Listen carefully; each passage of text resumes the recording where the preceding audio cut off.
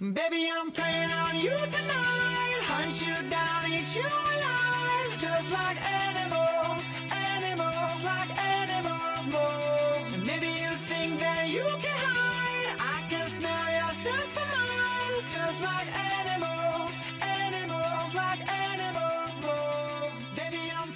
Hey everyone, welcome to the podcast After the Broadcast. This is Bernadette with Dewone Bennett and Von Eaglin. We just came off the air from a live show, which was wonderful. I always enjoy doing the show with these guys. This is a continuation of what we were talking about on the air. These guys are great, and they actually have their own podcast as well that they are starting. And it is called... I Think I Talk Too Much. And so it's going to be two African-American male therapists who are pretty much two black shrinks who are talking about a lot of things that affect people in life, in their experiences, and then how to help improve them. So it's really about helping people help themselves. So, yeah, and I love that because so many people can never afford therapy. Mm-hmm. And you guys will be helping hopefully a lot of kids, a lot of adults. Hopefully we can get enough information out there where people are like, okay, we must tune in. So, just trying to bring awareness to some things that people are talking about, but they're not talking about it from a different perspective. And we're trying to bring a different perspective to the conversation. Well, I don't know how we met, Von, but when we did, it was instant good energy and good broadcasting. And so it's nice to have you guys on the podcast after the broadcast. Today, we decided we were going to talk about something that's very taboo, really. Yeah. Mm-hmm. Bondage, discipline, dominance, and submission, a.k.a. Bdsm. What is Bdsm for those that don't know? So BDSM, you kind of said it. So it is bondage where people will have a certain type of sexual practice. Many times that is bondage, and discipline, submission, and then masochism. So one, it is an ancient practice. A lot of people don't realize. Wait. Okay. First of all, it's an ancient practice? It is. It's been around for a while. It has been around. So is this got to do with, I just happened to be reading The Feminine Mystique this morning when I was trying to look for some sort of content to go toe-to-toe with you. Okay. And I was reading this, I knew it, but I didn't really know it it was so fresh when I was reading it about Chinese women that used to bondage. They went into bondage with their feet years ago. And that was almost mandatory if you were a Chinese woman. You've never heard of this, Bernadette? So if I get I'm trying to quote this correctly, but they would bind their feet, make their feet small. Yeah, I knew that. Yeah, when their feet were small, they would use their feet to stimulate the penis of their partner. My God, I did not know that. It's kind of like rubbing part. Between the feet, like if you got some feet. No wonder they were so all over it. So you had these women who are tripping and falling, and they can't walk. They can't walk straight because their feet are so small because they've been bonded their whole lives. But the purpose of that was for sexual stimulation of the partner. So that was at the very root of it. Because let me just read this to you guys, serious. And we're going to do this. We're going to continue with these guys. We're going to do smaller podcasts and more of them. So if you only have 15 or 20 minutes, you can, you don't have to worry about missing anything. So we're going to make them short and sweet. But listen to this. So I just happened to open this, and it ended up on this page. I saw Chinese women, so I started reading, and I marked it. How did Chinese women, after having their feet bound for many generations, finally discover that they could run? The first woman whose feet were unbound must have felt such pain that some were afraid to stand, let alone to walk or run. The more they walked, the less their feet hurt. But what would have happened if before a single generation of Chinese girls had grown up with unbound feet, doctors, hoping to save them pain and distress, told them to bind their feet again. And teachers told them that walking with bound feet was feminine. The only way that she could walk if she wanted a man to love her. And scholars told them that they would be better mothers if they could not walk too far away from their children. And peddlers discovering that women who could not walk bought more trinkets, spread fables, and the dangers of running and the bliss of being bound. What the heck is all I can say. When I read that, I was amazing. And then you tell me about this connection with the penis? Oh, my God. Yeah, so what? I'm totally dumbfounded by what you just said to me. Kink. I mean, if you really think about it, when you have somebody who enjoys kind of the physical part of stimulation, being stimulated by some type of aggressive means, whether they're being choked or their hair is being pulled or they're being tied up. If you think about it, a lot of people engage in those type of activities. Maybe when you're in college. Yeah, but this is like different. That's some bullshit. I'm just going to say. That's some bullshit, and I'm just going to say it like it is. Here's my impression of this, Bernadette. So if you repeat anything long enough and loud enough, even if it's myth, it then becomes truth. And so if you have the whole society, all the dominant people in these people's society telling them this is the way to go, then that sets the tone for beauty. So for instance, like in certain tribes in Africa, you'll see them alter their body. They may alter an earlobe or alter their lip. If you see certain people in other parts, they may make their neck longer, their boobs bigger. Yeah, pretty much. So, or back in the day, big was in, because it showed that you had a lot of money. You could feed yourself. Yep. So, women who had more. A sign of wealth. Yeah, you got a little more health and wealth on your bones and everything. So, but now, if people back in ancient times saw the women today, they would say, what is that? You look goth, you're too skinny. What's wrong with you? Why would you be making yourself look like that? So. Wow, I had no idea that this subject was so. I mean, I knew it was complicated, but I feel like we're really going to dig into some really heavy stuff here.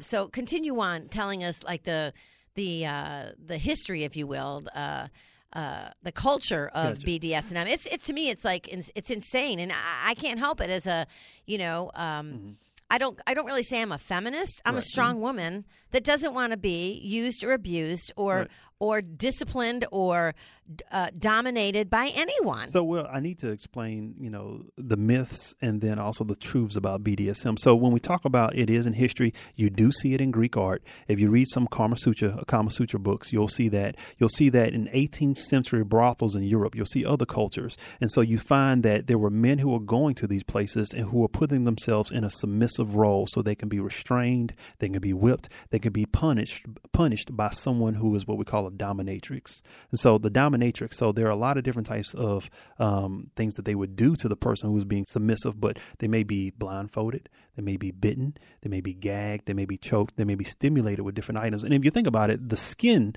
is the biggest organ on your body. So you're going to have different types of sensations that they're using to try to stimulate something that it may be sexual or may get them aroused. And so whenever you find someone who participates in BDSM, what they're doing is exploring their sexuality, and they're exploring fantasies that they may not be able to have because these things are taboo to do it out in the open. So what they do is that they go to these places kind of like a dungeon. That's what they're called. I heard there's a place right here in Dallas. Yeah, they got in fact, I dated this weirdo once, which got rid of him quickly. They wanted to start talking about it with me. Right. On a car ride, I was like, I can't get out of this car fast enough. And I'd known him for a couple of months. When I was in college, they used to have a lot of these.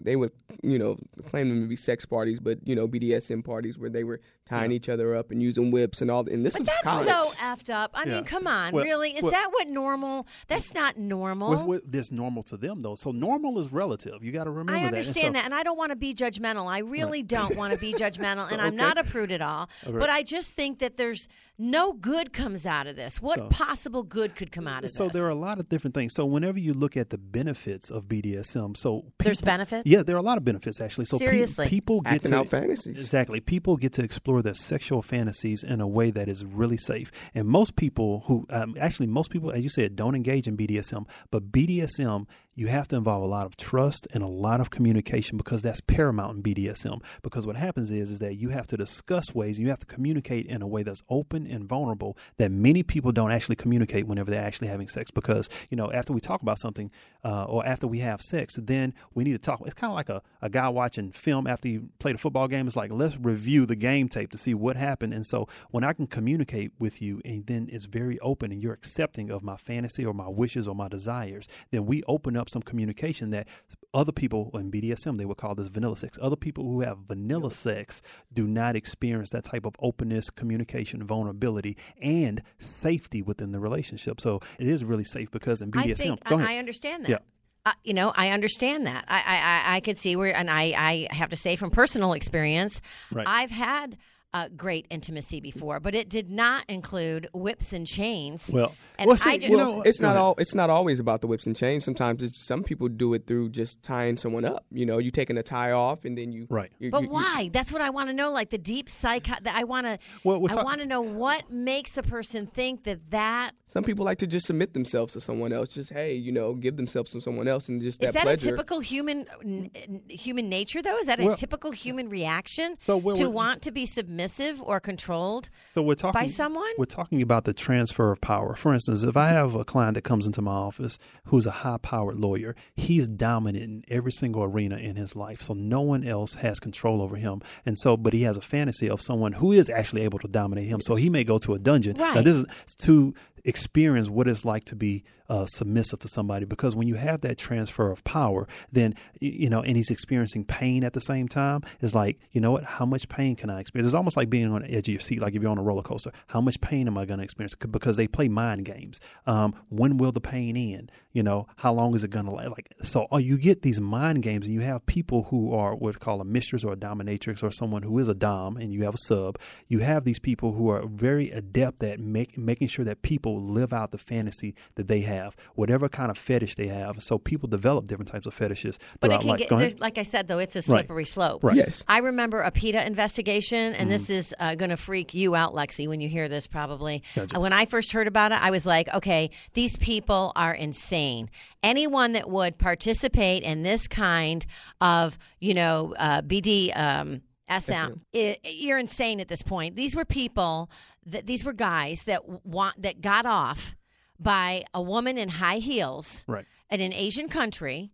I don't remember what the country was, stepping on little puppies and killing them, watching the puppies die with their high heels. I'm like, that is insane. I don't want to be around those people. They should be locked up. Right. That's insane and brutal. I thought you were just going to say stepping on their testicles. No, stepping on a puppy. They got off from killing puppies with watching women kill puppies in their high heels. So that's a little bit different in terms of someone who's a masochist, someone who enjoys, a sadist, someone who enjoys inflicting pain. That's going to be different than someone who's a masochist, who's someone who enjoys, having the pain or receiving the pain. And so, but you never know what people will associate with their sexual fantasy. I'll give you an example. This is a true life example. So when I was a dorm dad, I was a residence hall director at the University of North Texas. There was a guy who would be walking around campus asking other people to take images, actually draw out their foot. So he would go inside the dormitory, ask a resident, hey, I'm a biology student, I need to study the foot. Hey, would you mind taking your shoe off, putting it on the table and wiggling your toes?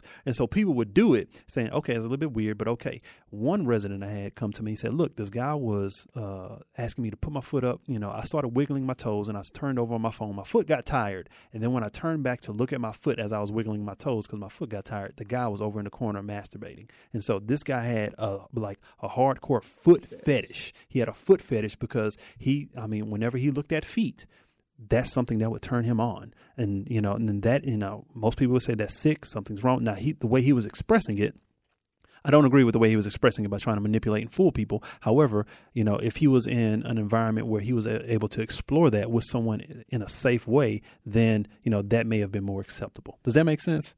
And that I guess the I'm just so weirded out by it is a little weird. It is a little I'm weird. weirded out. It is a little and weird. Coincidentally, the weirdo that I told you about that wanted to take me to a dungeon also had a foot fetish. Yeah. So Yeah. And so, these people, whenever you talk about, someone who engages in BDSM, a lot of times they are a little bit more extroverted. But what they are in their mind is that they're sexually adventurous. And so they like to explore and they like to experiment with different things, of uncovering new ways to experience their sensuality and their sexuality. And so it doesn't have to be as extreme as killing someone, because usually in a really safe BDSM dungeon, you're going to have a safe word. Or if someone you're practicing at home, you're going to have a safe word. So this has gone too far. This is where we need to stop. That's why I say you have to have a lot of trust and communication. Because it's based on consent. It's based on, hey, I agree to go X amount of far, this far. Let's talk about our safe word. Let's kind of script this out of how this is going to happen for us, so I can make sure that this is pleasurable. But there's a little bit of surprise in there as well. And that's what you see the importance of the culture of it, and why people tend to go to these dungeons, because they feel like there's rules and the rules are going to be followed in these situations. Not to mention some of the stuff, that they are engaging in. If they were out in public doing it, people would call the police. Right. And so, I totally agree with you, Dewone. And so whenever they are having these interactions, this is what we call play. So we're going to play together. So they kind of make a contract with each other that we're going to play, and these are the certain rules of the game whenever we go and play with each other. So does that make sense? So I mean, I guess. I mean, you see it in media all the time. Like, of course, 50 Shades of Grey. Now, most people believe which was a stupid, stupid. I never watched it. And they wanted women. That's not what love is. That's not what intimacy is. They're telling these young girls, oh, that's what you want. You got to want a guy to tie you up and smack you around. That's great sex. No, it's not. Right. When most people who watch, like most people in the BDSM community that watch Christian Grey on 50 Shades of Grey don't consider him a role model. So, that's not real BDSM. That's the Hollywood portrayal of what people think it is and not necessarily what it is. So, well, here's the point I'm trying to make based on something I read in this book called 5 Types of People Who Can Ruin Your Life by Bill Eddy. It's identifying and dealing with narcissists, sociopaths, and other high conflict personalities. But one that talks about Ted Bundy in here. Okay. Ted Bundy, for those of you who don't know, was a serial killer in the 1970s and 80s. Altogether, he killed at least 36 young women and girls, according to FBI estimates. And I know this to be also fact that he also, one of the last things that he said was that everyone that is a serial killer is addicted to pornography, 100%. That, or a killer is something. I'll have to get the facts for the next podcast. Yeah, you can look up the video. Yeah, you can look up the video. I would like to. Of him saying it, basically. But here's what I want. Here's what I want to read out of this book. It says, like Bundy's victims, you usually don't have time to think about the possibility that a situation like this might be a con because of the apparent urgency and innocence of the situation, because they were talking about how he used to attract girls. But here's the part I want to read. In fact, Ann Rule, who accidentally met Bundy when they both worked on a crisis hotline, said of him years later that Ted, I believe, was a sadist sociopath who took pleasure from another human's pain and the control he had over his victim. Wow. So I read that, and all the stuff that you just said. Right. There's a similarity there. There's a connection. There is a connection. So there is a difference between someone, and I just want to differentiate. There's a difference between someone who is exploring a sexual fantasy and then someone else who is a bona fide sociopath or a psychopath. But where do you draw the line? And if they start really young, couldn't they turn out to be a Ted Bundy? Well, it's a little bit different in terms of like the psychology of it, because someone who's a sociopath and a psychopath, they don't care about other people. Someone who is in BDSM, who is really in the culture, they care about who they're playing with. They care about the rules of the game. They care about what's going to happen inside of the dungeon or the room. And so someone who's a sociopath, I don't care about you. You can step on a puppy like that. That does not move me. I don't care about whenever I see someone actually experiencing pain. There's no empathy. There's a disconnect from a psychological standpoint, where someone who's experiencing in BDSM may have a sexual fantasy that they just want to live out, but it may be taboo to do that in public. It's kind of like what we talk about in psychology with people who sublimate, right? So somebody grows up and, they're a cutter. So, they like cutting animals and all that type of stuff, and they grow up to be a surgeon, right? They find the appropriate avenue or the socially appropriate avenue to kind of live out their fantasies or to engage in these deviant behaviors. And that's what it seems to be the culture of BDSM is. They found a socially appropriate avenue to engage in these deviant behaviors that, for the most part, people are going to frown upon. And in that environment, it's safe. They feel safe, and they feel they can act out these fantasies and go back to work, and no harm, no foul. Wow. Yeah. And so whenever you have people, I mean, you'll be surprised. More people get not only exposed to BDSM through porn, but they participate in different types of BDSM, but they don't really call it BDSM. For instance, like if I'm around the house, I remember, well, I don't want to go into personal stories. However, no, go ahead. No. We're good. My wife might listen to this one day, so I don't want to go there. Well, and I think that most women do like to be submissive to some degree to their husband because they feel safe with them. And I mean, I told you, like, I'm not a prude, but I just think there is a line that you can cross easily. Right. And I think that pornography pornography proliferates this problem. It's a problem in our society now. Right. Well, I agree with you. I agree with you. But even, I mean, the mass media does as well. Let's say if I'm watching a movie, was it Basic Instinct, I believe, where she used candle wax, I want to say. Like, that's a form of BDSM right there, is because what I'm doing is that I'm putting hot wax on your skin, and it changes the temperature just for a brief moment. And that is a sensation that you would not have experienced had I not done that, and then that's supposed to be a turn on. And so there are, if you see a woman, grab a husband and with her tie, or with his tie around his neck, and then you see them, do a small chokehold. Yeah, that's a form of BDSM. Now it's very, vanilla kind of sort of. But again, you'll see people engage. Having someone choke you is vanilla. It's the whole pleasure through playing concept. Right. So you'll see people get exposed to BDSM through pornography, but they'll engage in small things that they have around the house. They use like I would say just things around the house to engage in different types of BDSM. So different types of things to stimulate themselves or stimulate their partner. And it doesn't have to be just with the genitalia area. It can just be something. It could be a feather that I'm wiping across your skin, and all of a sudden you have a small like shiver go down your back because you've never felt that before. So so it could be something as simple as that. That seems pretty innocent. Right. That it doesn't have to be a whip and a chain, and and I got to put scalding water on your. You know what I mean? So it could be a lot of different things. But what it is that an exploration of sexual fantasies, and some people sometimes also have a fetish that is not okay to explore outside of someone else who participates inside of that community. I don't know. I think it's a slippery, like I said, the lines can get blurred easily. And I think Definitely. Someone who, and we're going to wrap this up and we're going to continue on because this is crazy interesting. It really is. So it just seems to me that it's a slippery slope. Like, where do you draw the line? Like, where do you draw the line? If you think about maybe some of the behaviors that you guys talked about earlier that people engage in that they don't believe to be BDSM, but it's more so like, I just kind of have this fantasy. So, someone's engaging in sex and the woman wants to be, hit on the backside during intercourse or things like that. Those are behaviors in which someone is inflicting pain onto them, but they may see a pleasure in that. And then from that, like most things that people, they enjoy something, they want it to be increased. They want it to ramp up. So now you went and got a whip, and now you went and got a paddle. You found other things, and now you've crossed that line. You're going into more of the BDSM, the violence associated with it that people get, that they get scared of. Yeah. Right. And so I guess because I try to live my life in a state of ahimsa, which means no harm to anyone. Okay. No harm. So, the wax and the feathers, whatever, that seems, harmless enough. That seems harmless. Okay.